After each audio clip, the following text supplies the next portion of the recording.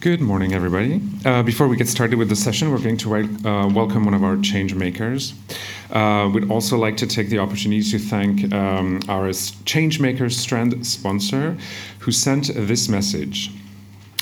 BAFTA are delighted to support CMC's Changemakers. The concept resonates with BAFTA's international programs that support and develop new talent and offer access to some of the world's most inspiring people working in the industry.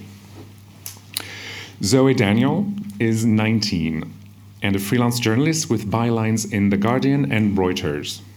She's also filmmaker and ambassador for digital media company and Instagram movement Girl Gaze. She's going to share some of her thoughts on what is going on to take to close the gender gap and how we can all what we can all do to contribute towards it. Zoe.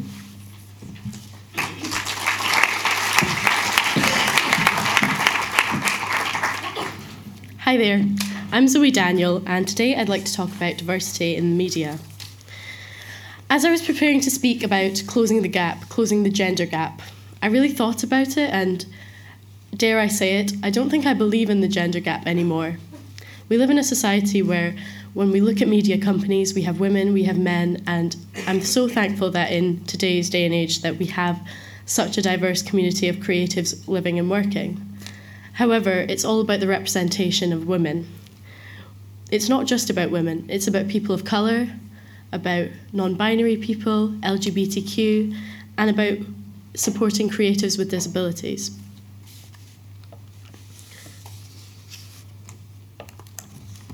Hussein Kizvani tweeted recently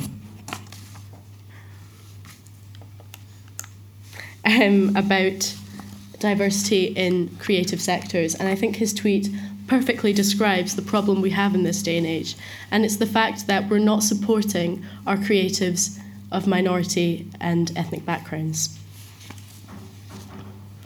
Angela Davis also said, "It's not about glass ceilings, it's about standing with the women for whom the floor is collapsing." So when I was 15, I was involved in lots of media access projects in my community. I lived in a really great rural area, which was a little bit isolating at times, but we had an amazing creative base. And I worked on a radio program that aired on a local radio station. And I also worked at an online media company called Vomo, which created films and online content for young people. The Scottish Government were incredibly impressed with the work we were doing in our rural area, so sent a media team to start a media campaign around stories of minority, ethnic and disabled young people that are doing creative things in our sector. I was scared when I was asked to be the face of this campaign. It was a campaign to increase arts funding in Scotland, and it was quite high profile. It was all over Scottish Government websites, and obviously when you're linked with the government, you're kind of scared about censorship and what you're going to be told to say. And I was scared that me and myself and my friend Ant, who suffers from cerebral palsy, would be painted as these poor young people from disadvantaged backgrounds and doing incredible strides, and I knew that wasn't my story. I knew that I was more than that, and that I was a creative with emotions and opinions and ideas that were worth sharing. I was so surprised when they came and they just talked to me.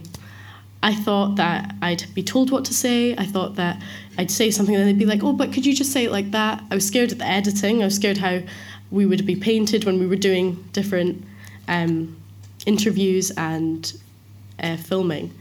But I was so happy with the outcome. You can actually watch it on YouTube, the film. It's still up to date. I was 15, so bear with me. I was a little bit awkward.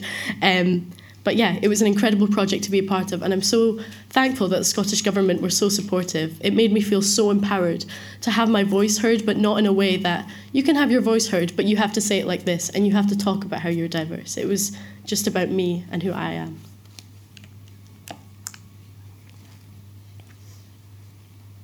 I'm now going to show a film I made with Ant about his condition with cerebral palsy.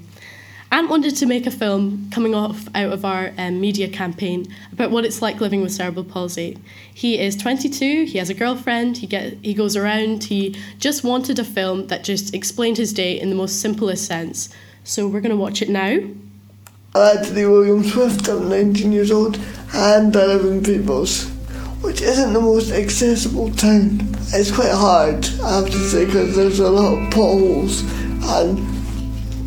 and it's actually quite impossible because sometimes people park over the drop curbs. There's only a couple of them and it's so annoying when people park over them. So I think this is a big way to make people realise, look, it is annoying for us because we're not like ordinary people that can just go and move a bin out of the way or step over a drop curb. We actually have to have them adapted for us.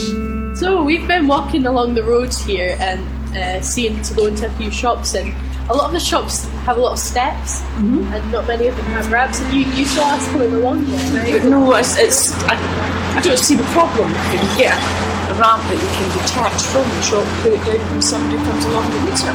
Not just wheelchairs. Some elderly folk can't manage a stair. And I thought, you don't really think about it too much until it happens to you. That's what I think. And I think, well, how do you get in and out of the shop? You don't. It's not fair. Not fair. Yeah, that needs to be a big turn because what I would normally do is go along here. Yeah. Because there's It's a bin. I have to go all the way around here. Yeah, this is really dangerous because cars could be coming down this road. You're the first job I think I've seen with a ramp. You tell me why you think it's important to have a ramp. We've always had a ramp since opened the shop, and it's just because there's the smallest of steps outside the shop, and it means anybody can come in. I think if they actually took a while to think what it's like for other people rather than themselves, they should realise, because my hope in doing this is that people will actually realise, look, it might be easy for us, but it's not easy for them. I want people to know that, because it's not easy for us, because they don't know what it's like to be in a wheelchair or be disabled or just basically realise how difficult it is. I mean, life's difficult already, and then that just makes it even more. So it was really interesting doing that project with Ant. He asked me to interview him because he wanted someone he was comfortable with and that he could say whatever he wanted. And he then came back to me and said, actually, would you be able to produce it and script it a little bit?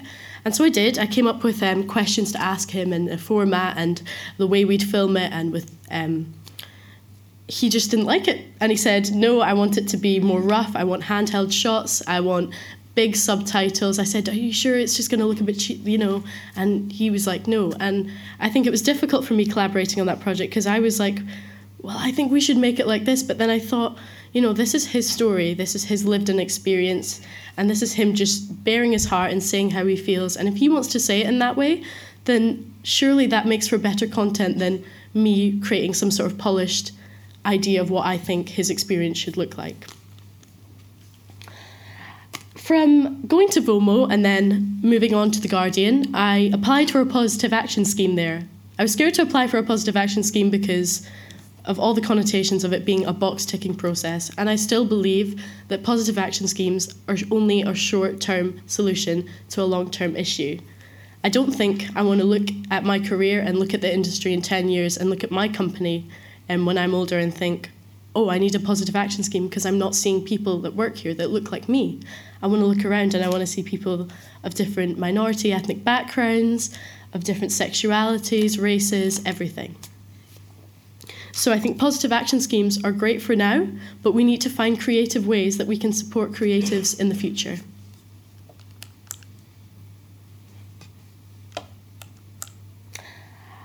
Instagram have been really helpful to me in my career, especially for self-producing, which is an incredible asset to minority ethnic background creatives. I found out about the Instagram account Girl Gaze from just following them, and they are an Instagram account that started where they would repost pictures of creatives' work, and specifically women and non-binary women's artwork. And they've now become a network where young creatives can sign up and find jobs and network within the community. They asked me to be a brand ambassador after I reached out to them, and I was more than glad to sign on. I've worked with lots of campaigns over the years, and now I'm looking forward to finding ways of how we can bring the campaign to the UK, as we are currently a little bit more American-based, a little bit wider known there. So if you have any ideas of how we can bring Girl Gaze to the UK, I'd be really happy to find out. And from Girl Gaze, I was followed by the Instagram Young People Engagement Officer. And when I was a little bit nervous because I don't have a big following on Instagram at the time, and I was using it for a very personal way. I was not using it as a creative or professional tool. It was a little bit of my personal life and sharing work I'd done for family and friends. So when they reached out, I was scared and I was nervous to partner with them. However, they've been so helpful. They started a campaign called Gen Insta Takeover, where creatives that were making waves in the community were partnered with brands like The Debrief and companies in the media to control their Instagram content for a week. And I was scared because obviously you're taking over a brand, and you hear so much about how brands use their social media. And for me, as an amateur creator, to take over a brand's Instagram was kind of a big ask. I thought that there was different ways of doing it, but the fact that they sort of gave me the mic to use their platform in a way that I could meant that I was not used as a tool like, look, we've put this person here and she's going to do this. I was just given the creative space to work how I would work.